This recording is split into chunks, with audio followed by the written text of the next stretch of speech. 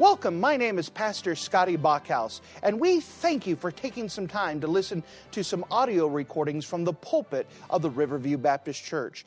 Our desire is to show the Lord high, holy, and lifted up, as well as try to be a blessing to those through the Word of God. Please enjoy this message, and we pray that it will be a blessing to your life. And if you wouldn't mind to take your copy of the Word of God and turn with me to the Old Testament book of Esther. The Old Testament book of Esther and chapter number 2. As we're going through the book of Esther, we're still at the very beginning, though we've had some preparatory times before we meet the main character of this book. So far, we've been introduced to King Ahasuerus. We've been introduced to Queen Vashti, and we've saw the events that occurred that caused Queen Vashti to be deposed, to be divorced, to be set aside. And now there's an opening on the throne. As we approach this, we find in Esther chapter 2 that King Ahasuerus has now had some time. After all, a big war with Greece would be a time consumer. 3 years have passed since the incident we found in Esther chapter 1. So 3 years later, we pick up the story now in progress. If you don't mind, look with me in the book of Esther in chapter number 2. Esther in chapter number 2 and verse number 1, the Word of God says this. After these things, when the wrath of King Ahasuerus was appeased, he remembered Vashti and what she had done and what was decreed against her. Then said the king's servants that ministered unto him, let there be fair young virgins sought for the king. And let the king appoint officers in all the provinces of his kingdom, that they may gather together all the fair young virgins unto Shushan the palace, to the house of the women, under the custody of Haggai, the king's chamberlain, keeper of the women, and let their things for purification be given them. And let the maiden which pleaseth the king be queen instead of Vashti. And the thing pleased the king, and he did so. Now in Shushan the palace there was a certain Jew whose name was Mordecai, the son of Jair, the son of Shimei, the son of Kish, a Benjamite, who had been carried away from Jerusalem with a captivity which had been carried away with Jehoiakim, king of Judah, whom Nebuchadnezzar, the king of Babylon, had carried away. And he brought up Hadassah, that is Esther, his uncle's daughter, for she had neither father nor mother, and the maid was fair and beautiful, whom Mordecai, when her father and mother were dead, took for his own daughter. So it came to pass, when the king's commandment and his decree was heard, and when many maidens were gathered together unto Shushan the palace, to the custody of Haggai, that Esther was brought also unto the king's house, to the custody of Haggai, keeper of the women. And the maiden pleased him, and she obtained kindness of him, and he speedily gave for her things for her purification, with such things as belongeth to her, and 7 maidens, which were meet to be given to her out of the king's house. And he preferred her and her maidens unto the best place of the house of the women. Esther had not shown her people, nor her kindred, for Mordecai had charged her that she should not show it. And Mordecai walked every day before the court of the women's house to know how Esther did and what should become of her.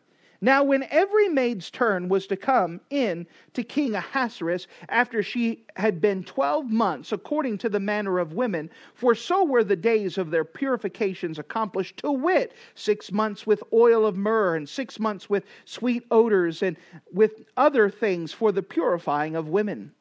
Then thus came every maiden unto the king, and whatsoever she desired was given to her to go with her out of the house of the women unto the king's house. And in the evening she went, and on the morrow she returned to the second house of the women, to the custody of Shaashgaz, the king's chamberlain, which kept the concubines, and she came in to the king no more, except that the king delighted in her, and that she were called by name. Now when the turn of Esther, the daughter of Abihail, the uncle of Mordecai, who was taken her for his daughter, was come in unto the king, she required nothing but Haggai, the king's chamberlain, and the keeper of women appointed. And Esther obtained favor in the sight of all that looked upon her. So Esther was taken unto King Ahasuerus into his house royal in the 10th month, which is in the month of Tebeth, in the 7th year of his reign. And the king loved Esther above all the women, and she obtained grace and favor in his sight more than all the virgins, so that he set the crown royal upon her head and made her queen instead of Vashti. Then the king made a great feast unto his princes and servants, even Esther's feast. And he made a release to the province and gave gifts according to the state of the king. And when the virgins were gathered together the second time, then Mordecai sat in the king's gate. Esther had not yet shown her kindred nor her people, as Mordecai had charged her. For Esther did the commandment of Mordecai, like as when she was brought up with him. And if you're in the habit of marking things in your Bible, would you mark a phrase that is in its entirety but is referenced several times in this passage? In Esther chapter 2, and verse number 17, notice the phrase, she obtained grace and favor. She obtained grace and favor. And with the Lord's help, I'd like to preach that thing from Esther chapter 2. She obtained grace and favor. If you don't mind, let's go to the Lord together and let's pray. Dear Heavenly Father, thank you so much again for you being a wonderful God, and thank you for the great opportunity it is to open up your word once again. And as we go through this amazing story, Lord, I'm asking that you would just please be with me. Take the words and you make it make sense. Make it understandable. Help us to get a good visual of what's going on in our mind as we recall this story, and that we'd make a proper application because of it as well. Lord, I'm asking that you'd give grace above and beyond myself, Lord, that you would fill me with your precious Spirit. And once again, you just get your own work accomplished through your word, and that you would be a help to all of these folks that came out today. In Jesus' name we pray. Amen. Well, once again, we come to the book of Esther in chapter number 2. And as we've already recapped, that in Esther chapter 1, that King Ahasuerus, the king of the Persian Empire, who was also considered a god, and that's going to be important here in just a bit as well, he was getting ready to invade Greece. And during that time, they had a special celebration where they had the officers present. And Queen Vashti had refused a royal order. There was nothing lewd or crude about what was asked of her. She was just asked to present herself as a unified front. But because she disobeyed, according to law, and the lawyers got involved and there was time set aside, she was removed from being queen. Well, of course, the invasion of Greece went on, and King Ahasuerus came back. And after 3 years of not being married, 3 years of Queen Vashti being gone, he missed being married. He missed having his wife. He missed having someone there. And so he went to the advisors and said, all right, guys, what do we do? What needs to happen? And those guys who ministered to him, they said, well, let's go and grab the most beautiful women of the entire empire. Now remember, this is an empire that spread from Europe all the way up to Russia, from Egypt all the way to India. And they sent into all the different provinces and basically went and said, let's find the most beautiful, the fairest virgins that we could find, and let them have the opportunity to present themselves before the king, and the king will pick whichever one he wants to become his new queen. And so they set this up. They set it up, began to bring in the young ladies, and one of these young ladies was a young lady by the name of Esther. And we find in this book of Esther, first of all, as we talk about that she obtained grace and favor, the first thing I'd like to show you as we introduce her is her origin and character. Her origin and character. Notice, if you wouldn't mind, as we pick it back up in verse number 5. Esther chapter 2 and verse number 5. Now in Shushan the palace was a certain Jew whose name was Mordecai, the son of Jair, the son of Shimei, the son of Kish, a Benjaminite, who had been carried away from Jerusalem in the captivity which was carried away with Jehoiakim, king of Judah. Now here we see Mordecai, and we're introduced to Mordecai. Mordecai was taken away the same time as one of the kings of Judah, Jerusalem, which is approximately about 600 BC. And so at 600 BC, Mordecai was taken. He was put in Babylonian captivity, and he was in Babylon for 70 years until Cyrus the Great had taken him. And now Cyrus the Great has gone, Cambyses has gone, Darius has gone, and now Xerxes is gone. Mordecai, for those of you trying to keep track, is 83 years old. So this is a man who's got some wisdom under his belt. He's well traveled. He understands a little bit of life lessons. And during this time, Mordecai, who had been taken, he had also had the privilege of raising up his cousin. Remember, it's his his uncle's daughter, which makes it his cousin.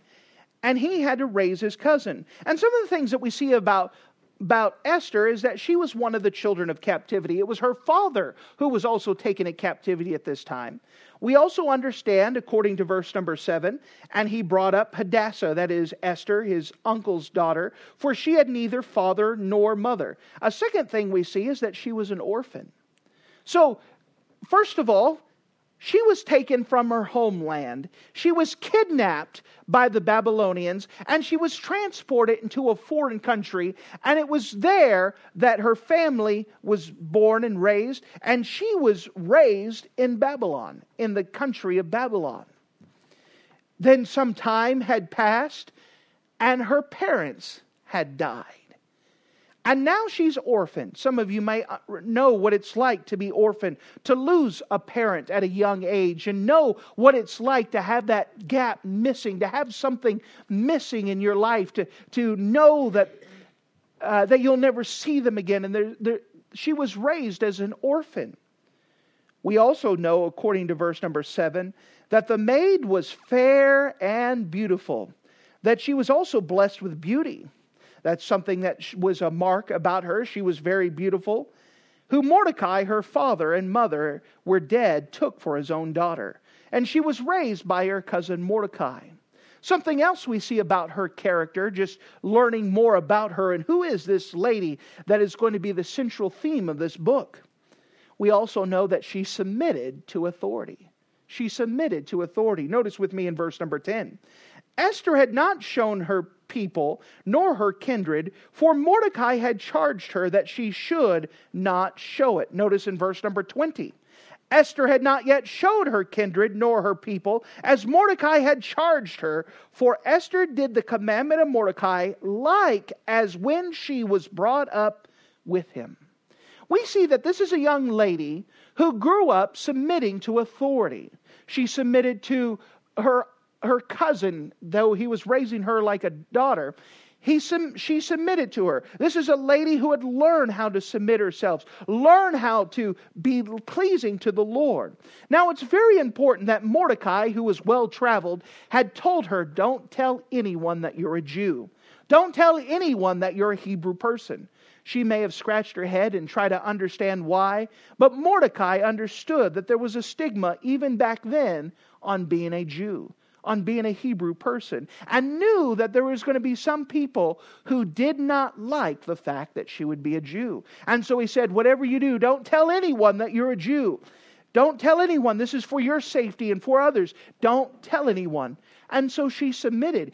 Even to the place where she was queen, she still submitted and still didn't tell anyone. This is a lady who had developed the habit and character from a young age to submit to authority.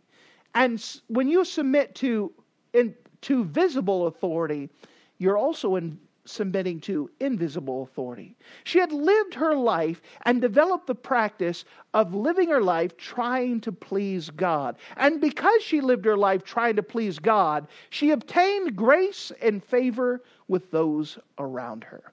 And I'm going to show you that right now. We showed a little bit just introducing her origin and character. I'd like to show you something else about Esther in this book. Her preferment. Her preferment. That she was preferred more than the others. So in verse number 8, if you don't mind.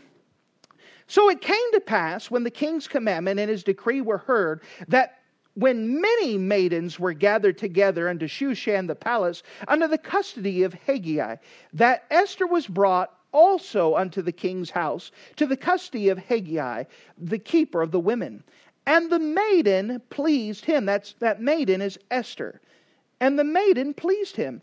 And she obtained kindness of him, and he speedily gave her the things for her purification, with such things as belonged to her, and 7 maidens, which were meat given to her out of the king's house, and he preferred her and her maids unto the best place of the house of the women. So here it came, there was many ladies who were brought up unto Shushan the palace, and the capital city of Susa of the Persian Empire, and they were brought together.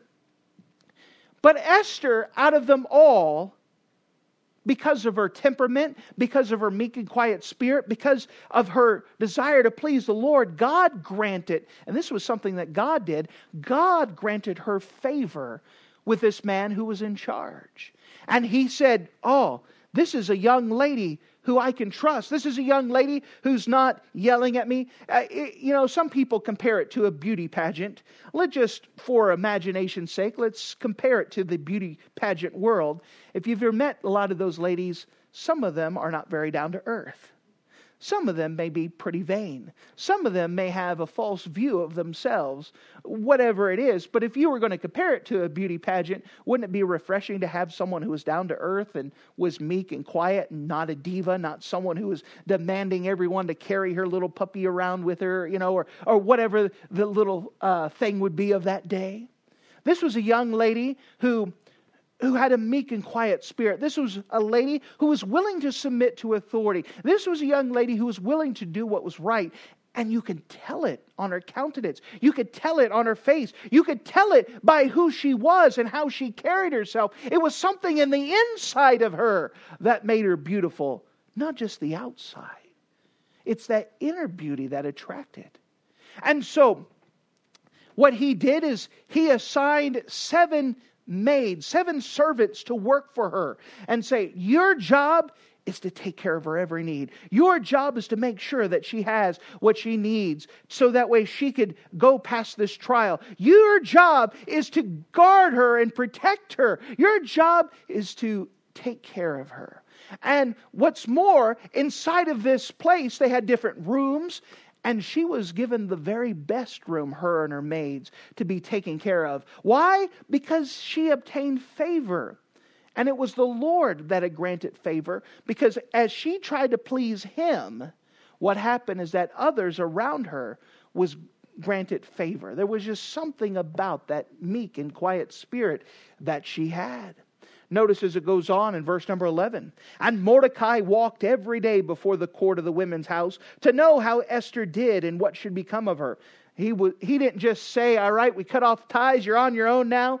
He was concerned every day. He would keep showing up. How's she doing? How's she doing? Is she doing what she's supposed to be doing? Is she doing well? Does she need anything? Now, when every maid's turn was come to King Ahasuerus after she had been 12 months, according to the manner of women, for so the days of her purification accomplished, to wit, 6 months with oil of myrrh, and 6 months of sweet odors, and other things for the purifying of women. Now let's stop here. This is a cultural thing. I want to remind you that the person that she's the winner of this contest, if you're going to put it this way, is going to win. She's going to win the hand of the Persian emperor, who was also considered a god. Now, we know he's not a god, but to the Persians he was. And so this is why they had a 12-month purification thing, 12 months where they had to be soaked in these oils and these perfumes, because they had to be presentable unto a God. This wasn't just a beauty contest where they went home from. This was something that they needed to be presentable unto a God, at least to the Persian mindset. This is why it was a 12-month ritual. There was many things they had to go through, many procedures, many rituals and ceremonies, because they needed to be presentable unto Ahasuerus the king.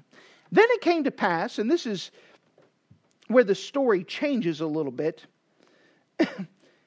excuse me, that beforehand, during the 12 months, she had to be ready to go.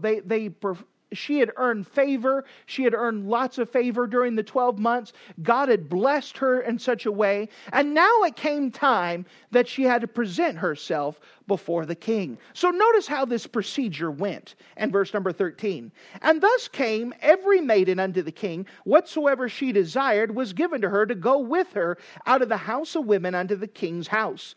And in the evening she went in, and the morrow she returned to the house, second house of the women in the custody of Shaagaz. And the king's chamberlain, and kept the concubines. And she came in unto the king no more, except that the king delighted in her, and she was called by name. So this is what the contest happened. That the ladies were supposed to go, and they were supposed to impress King Ahasuerus. And they were allowed to have whatever they wanted in order to please the king. So again, if we're going to go into a beauty pageant thing, could you imagine if you had an unlimited budget and you're going to stand before the king, the emperor, their God, and you were supposed to impress them? So some of these vain ladies, can you imagine? They had the one show up and everything is red. Everything she had, her costume is red. Maybe she had red feathers around her. Maybe she had her chamberlains or maids with her and they're all in red. And she ended up having a whole red background and she just had that. Maybe some of them wanted to have more of an animal thing, and so they brought animals and, leopards and whatever else, or maybe, whatever it is, with unlimited budget. Time and time again, each of these ladies went in and they were thinking of their own theme, and they were thinking they could have whatever they wanted to try to impress the king. And so lady after lady came, and they had their own little show and their own little gimmick. They had their own little trinkets that they tried to do, just trying to impress the king. But notice what Esther did as we pick it up in verse number 15. Now when the turn of Esther, the daughter of Abihail, the uncle of Mordecai, who had taken her for his daughter, was coming to the king, she required nothing but what Haggai, the king's chamberlain and the keeper of women, appointed.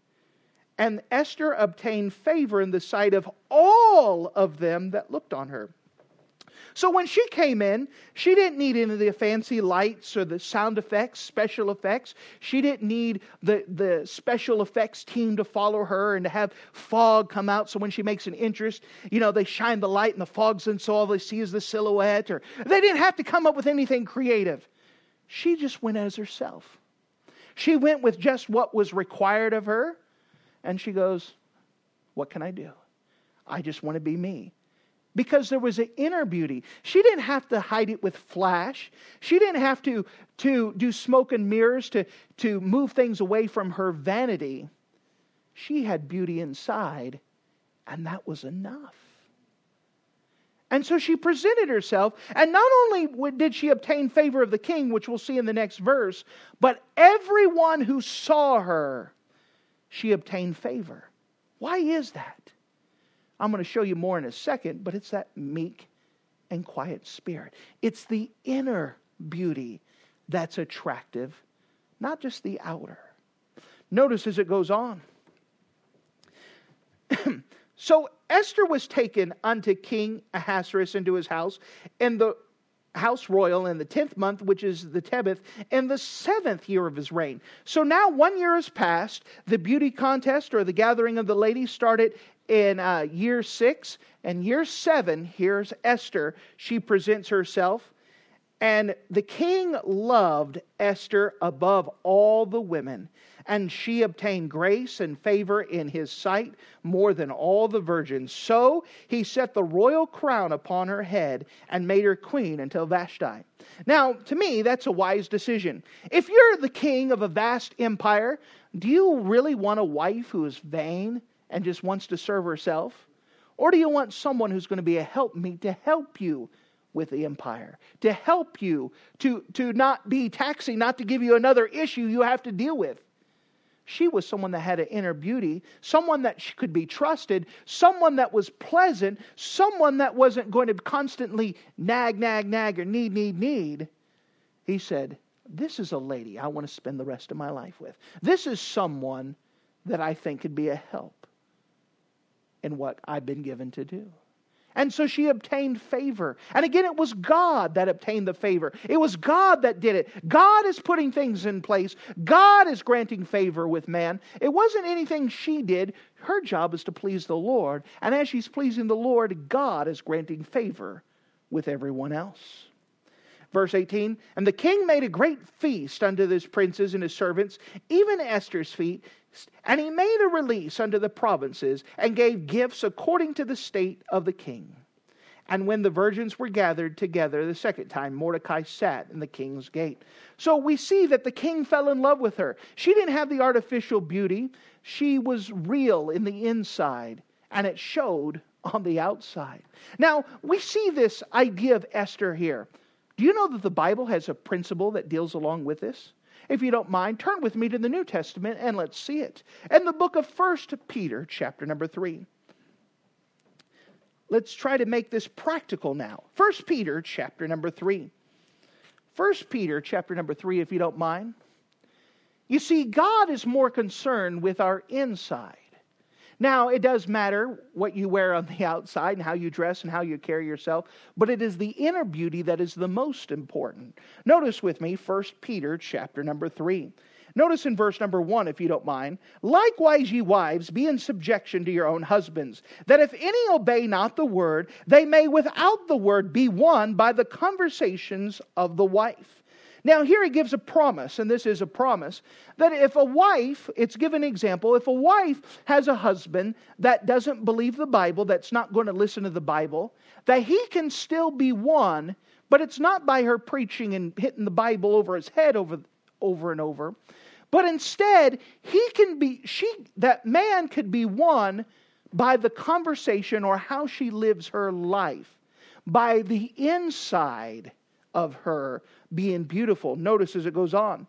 Verse number 2. And while they beheld your chaste conversation coupled with fear, whose adorning let it not be the outward adorning of plaiting of hair or wearing of gold or putting on of apparel, but let it be the hidden man of the heart, that which is not corruptible, even the ornament of a meek and quiet spirit, which is in the sight of God of great price.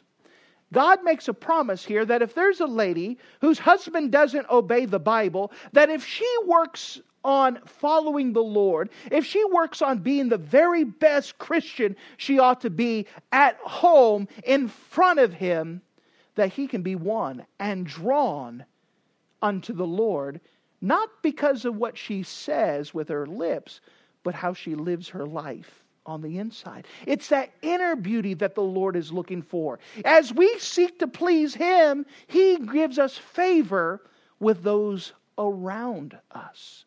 This is a Bible principle. But this is something that a lot of people don't like to work on. We don't like to work on the inside. We don't mind slapping a coat of paint on the outside. We don't mind trying to look our best on the outside. But it's the inside. Have you met someone before?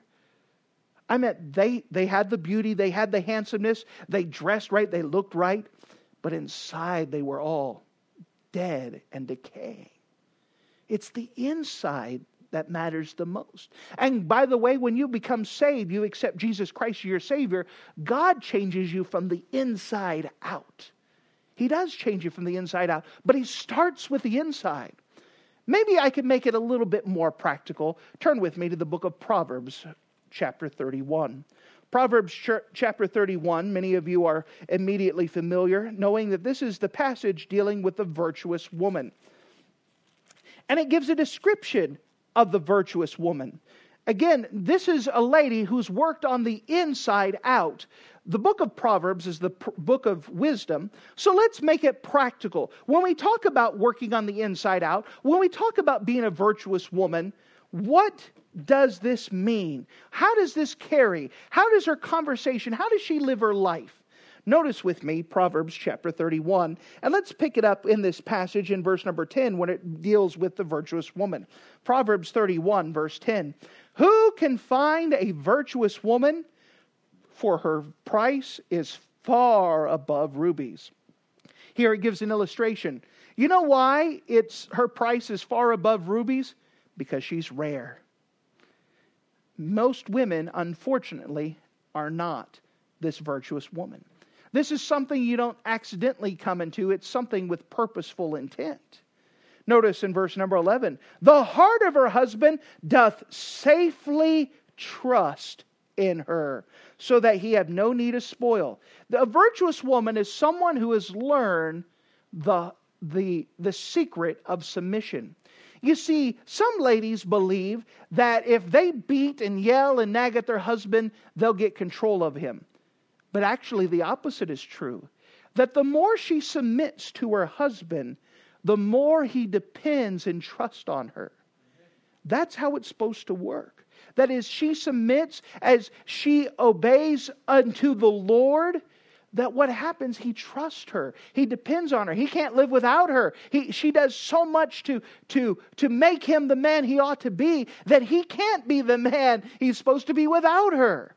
She has so much control because of that meek and quiet spirit.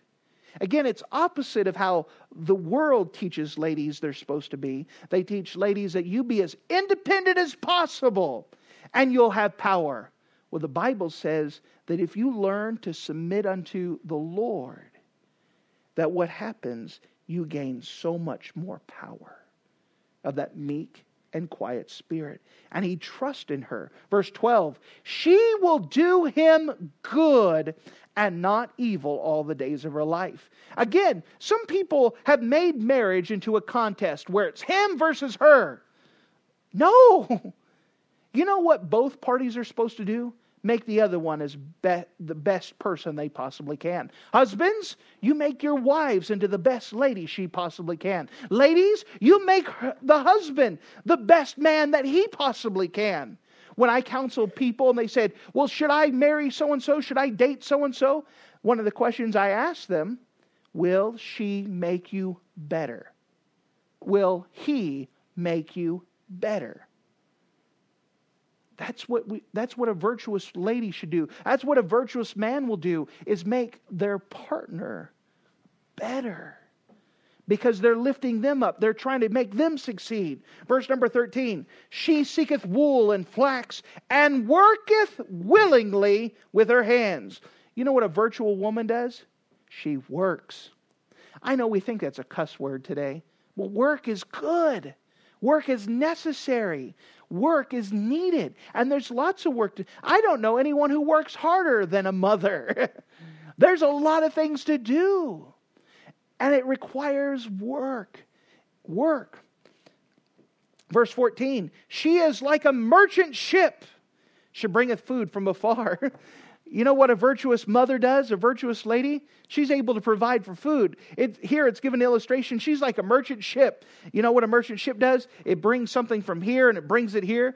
She's always making sure there's food there. She's always making sure it's prepared. She's always making sure that her family has things prepared and ready. Verse 15. She riseth up also while it is yet night, and giveth meat to her household and a portion to her maidens. I don't know, I don't understand some ladies who could get up at the crack of noon and then take a nap and then have to go to bed early because that's all they can manage. We were dealing with a lady once and we were trying to encourage her just to read her Bible and go to church and maybe clean her house every now and again so her husband wouldn't be upset because she didn't work a job. And she said, if I did all those things you asked her to do, I couldn't get my nap in. Yeah.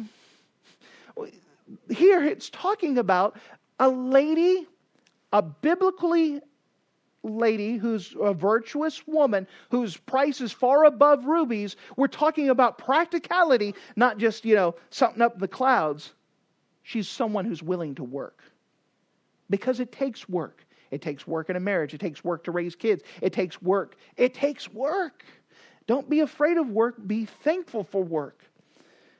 Verse 16, she considereth a field and buyeth it, and the fruit of her hands she planted the vineyard. Notice in verse 16, she considereth a field. So before she buys something, it's not an impulse buy. She considers it. She shops the matter. She looks at it. Why? Because the fruit of her hands she planted a vineyard. She considers something she buys before she buys it because she's going to use it to get things accomplished in her own marriage. Not an impulse buy. We're Americans. We all have impulse buys, things that are not going to improve our life, things that are not going to help us to become better people, not help our families. And we got a closet full of them that we just had to have it, and now we never even use it. It was fun for the first couple days, and now it's in the closet somewhere. This is a lady, she considers it before she buys it. What am I going to do with it? Do I really need this, and how is this going to help? That's part of being a virtuous woman. Verse number 17, she girdeth her loins with strength and strengtheneth her arms. This is someone who's able to get the strength from the Lord, by the way, because it takes a lot of strength to do what's right, to keep going. Verse number 18, she perceiveth that merchandise is good, her candle goeth out not by night. Now, basically, if you're going to put it in today's terms, she maketh sure that she gets good quality goods, so that way the electricity stays on. Here it's talking about a candle, which is kind of a lamp at their time. She's making sure that it's going to have oil, so that way in the middle of the night you turn on the lights and something turns on. That's pretty important. But she's making sure she gets good quality goods. She's considering what she's getting, that she's not getting broken down old stuff. She's getting something that's going to last for her family because it's going to be important. Notice as it goes on, verse 19. She layeth her hands to the spindle. This is something to spin. And her hands hold to the distaff. Basically, again, it's showing that she's working. She stretcheth out her hand to the poor. Yea, she reacheth forth to the needy. This is someone who's compassionate. One of the unfortunate side effects of some of the women's things that's going on is it's made ladies cold and without feeling. And it is not attractive at all to have a lady who is cold. God has made ladies to be compassionate. Don't be afraid of your tears, ladies. God gave them to you. In fact, He's going to save them in a bottle, and He's going to give it to you as a present. He's saving all your tears. My wife says she has oceans up there, but that's fine. God made you guys to be compassionate. Guys, we already have a problem with emotions. We don't need to have ladies who have problems with emotions too. Someone needs to be compassionate. Someone needs to have a heart for things. Notice as it goes on, verse 21, she is not afraid of the snow for her household, for all of her household are clothed with scarlet. Now, we're in Wisconsin. I think you understand this. You go get clothes for your kids before the snow hits, right? You don't want to wait until Walmart's out of stuff. This is a lady who is prepared, and she has the stuff necessary for her family. She says that she's not afraid of the snow because she knows her family is taken care of. Again, this is just practical. This is just bringing it down to what is this lady supposed to be like. Verse number 22, she make herself coverings of tapestry. Her clothing is silk and purple, meaning that she, when appropriate, she dresses correctly. Nothing like watching someone in pajamas doing their daily errands. This is someone who dresses appropriately. By the way, there is appropriate forms of dress. I counsel people all the time who go to job interviews, and they have a t-shirt that has holes on it and say, I'm going to show up to a job interview. Are you wearing that? Probably not a good idea. There is appropriateness. There is appropriate. You guys remember back in the day where people dressed up just to go to the store? we're getting lazier and lazier and lazier, and it's a reflection of our society, and it's opposite of this. But why? Because there's some dignity. A lady should have some dignity in the way she carries herself. Now, you're saying you're meddling. I'm not trying to. I'm just trying to be a help. I'm trying to be practical with what the Bible says. Notice as it goes on, verse 23, her husband is known in the gates when he sitteth among the elders of the land. You go, wait a second. All of a sudden we turn to her husband. You know why her husband is known in the gates? Because of a wife. There's an old saying that behind every good man is a good woman. Yes. Yes. You know why he has a good testimony? Because she has helped make him by doing the things that she needs to do in the background to help make him successful. Verse 24. She maketh fine linen and selleth it, and delivereth girdles unto the merchant. Once again, she's taken care of. She's working. Verse 25. Strength and honor are her clothing, and she shall rejoice in time to come. Now, this is figurative language, but have you ever seen a lady who carries herself with strength and honor? You know, how someone carries themselves is very important. It's a reflection of who they are. For example, we've seen people, not just ladies. I'm trying to make it all-inclusive because, gentlemen, we could get principles here too. But here's one for everyone. Have you ever seen people who walk around with their head down all the time? And they just look like kicked puppies. And someone who carries himself with honor and dignity is able to hold their head, to look people in the eyes. You know, that's a lost art. People hate it because I'll look people right in the eyes and they'll look up there. Look people in the eyes. There's nothing wrong with it. When someone speaks to you, look at it. There should be some dignity in the way that we carry ourselves. When we first got married, my wife and I, because I'm trying to be a loving husband, forgive the personal illustration, we would look at ladies in the mall and Walmart, and I would say, how does she carry herself? Does she carry herself with dignity? Is that someone who carries herself well? And we'd begin to point people. There are some ladies who definitely just carry themselves well. And then there are others that just are beaten down and just, I understand there's different circumstances and everyone can have a bad day. But how you carry yourselves is very important. And strength and honor are her coverings. It speaks about this lady. Why? She's trusting in the Lord. You know why she could carry herself? She's trusting in the Lord. She's trusting in Him. Notice as it goes on. Verse 26. She opened her mouth with wisdom, and her tongue is the law of kindness. You know, when she speaks, there's something worth listening to. Rather than, excuse my phraseology, having diarrhea of the mouth and just everything in the world just spilling out. She speaks with wisdom. Speaks with wisdom. Verse 26, she looketh well to the ways of her household and eateth not the bread of idleness. You know, there's so much about this passage about work. So if you were going to equate something with a virtuous woman, somewhere in that definition should be work. Her children arise up and call her blessed. Now we get the blessing parts of it. Her children arise up and call her blessed. Her husband also, and he praiseth her. Why? Because she has done what she's supposed to, as unto the Lord. As she tries to please the Lord, she obtains grace and favor. Many daughters have done virtuously, but thou excellest them all. Favor is deceitful, and beauty is vain. But a woman that feareth the Lord, she shall be praised. So if you're going to sum it down to one thing, it would come to this verse. What is the secret of the virtuous woman? She's trying to please Him. She's trying to please Him. Sure, she wants to make her kids do good. Sure, she wants to make her husband succeed. But her goal is to make Him happy. And as she makes Him happy, God sets everything else in order in her life. Men, women, children, you know what the secret for your life is? Please Him. Please Him. And as you please Him, God grants you favor and grace with others. But it's to please Him. to please Him. That's the secret.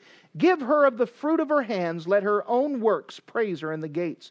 Once again, it's saying, let's see the end of the matter. A lady who has given her life to please the Lord, she's going to have fruit. She's going to have things when it's all said and done. A lady who has wasted her life, or a man who's wasted his life, he's not going to have anything to show for it later on. The goal is God. The goal is God. And as we come to the book of Esther, we're trying to find out from the Bible, what is her secret? How did she obtain favor and grace? Because she tried to please Him. Try to please Him. What's going to be the secret in your life, dear sir? What is the secret in your life, dear ma'am? To please Him. To please Him. God is the goal. Children, I've been talking a lot about ladies. Look at me now. Look at me. It's all right. You know what the secret of you having a successful life? A life where you're pleasing to others? To please Him. To please Him. Husbands, you know how it is that you're going to obtain favor with your own wife? Please Him. Please Him. Employees, you know how you're going to get along with coworkers and obtain favor and grace from your boss? Please Him. Please Him. It all begins with God. It all ends with God. God is the goal. Please Him. And as you please Him, God will grant you favor and grace with others. Please Him. What is the secret of Esther? Pleasing God. Pleasing God. Thank you for listening to this audio message. This is Pastor Scotty Bachhaus, and I encourage you to take this information that you just received and make a specific decision to follow after the Lord. If you don't know Jesus Christ as your Savior, let me beg you to take the time to receive Jesus Christ for the forgiveness of your sins. If you are saved, I encourage you to make a decision in your life to help you get closer with the Lord. If there's anything specific we can do to be a blessing or to pray for you, we encourage you. Look us up on the internet at riverviewbc.com. Once again, that's riverviewbc.com. Or if you would prefer to call us, you can give us a call at area code 920-530-6308. Once again, that number is 920-530-6308. If there's anything we can do to be a blessing or an encouragement to you, please let us know. We would love to make ourselves available. Thank you.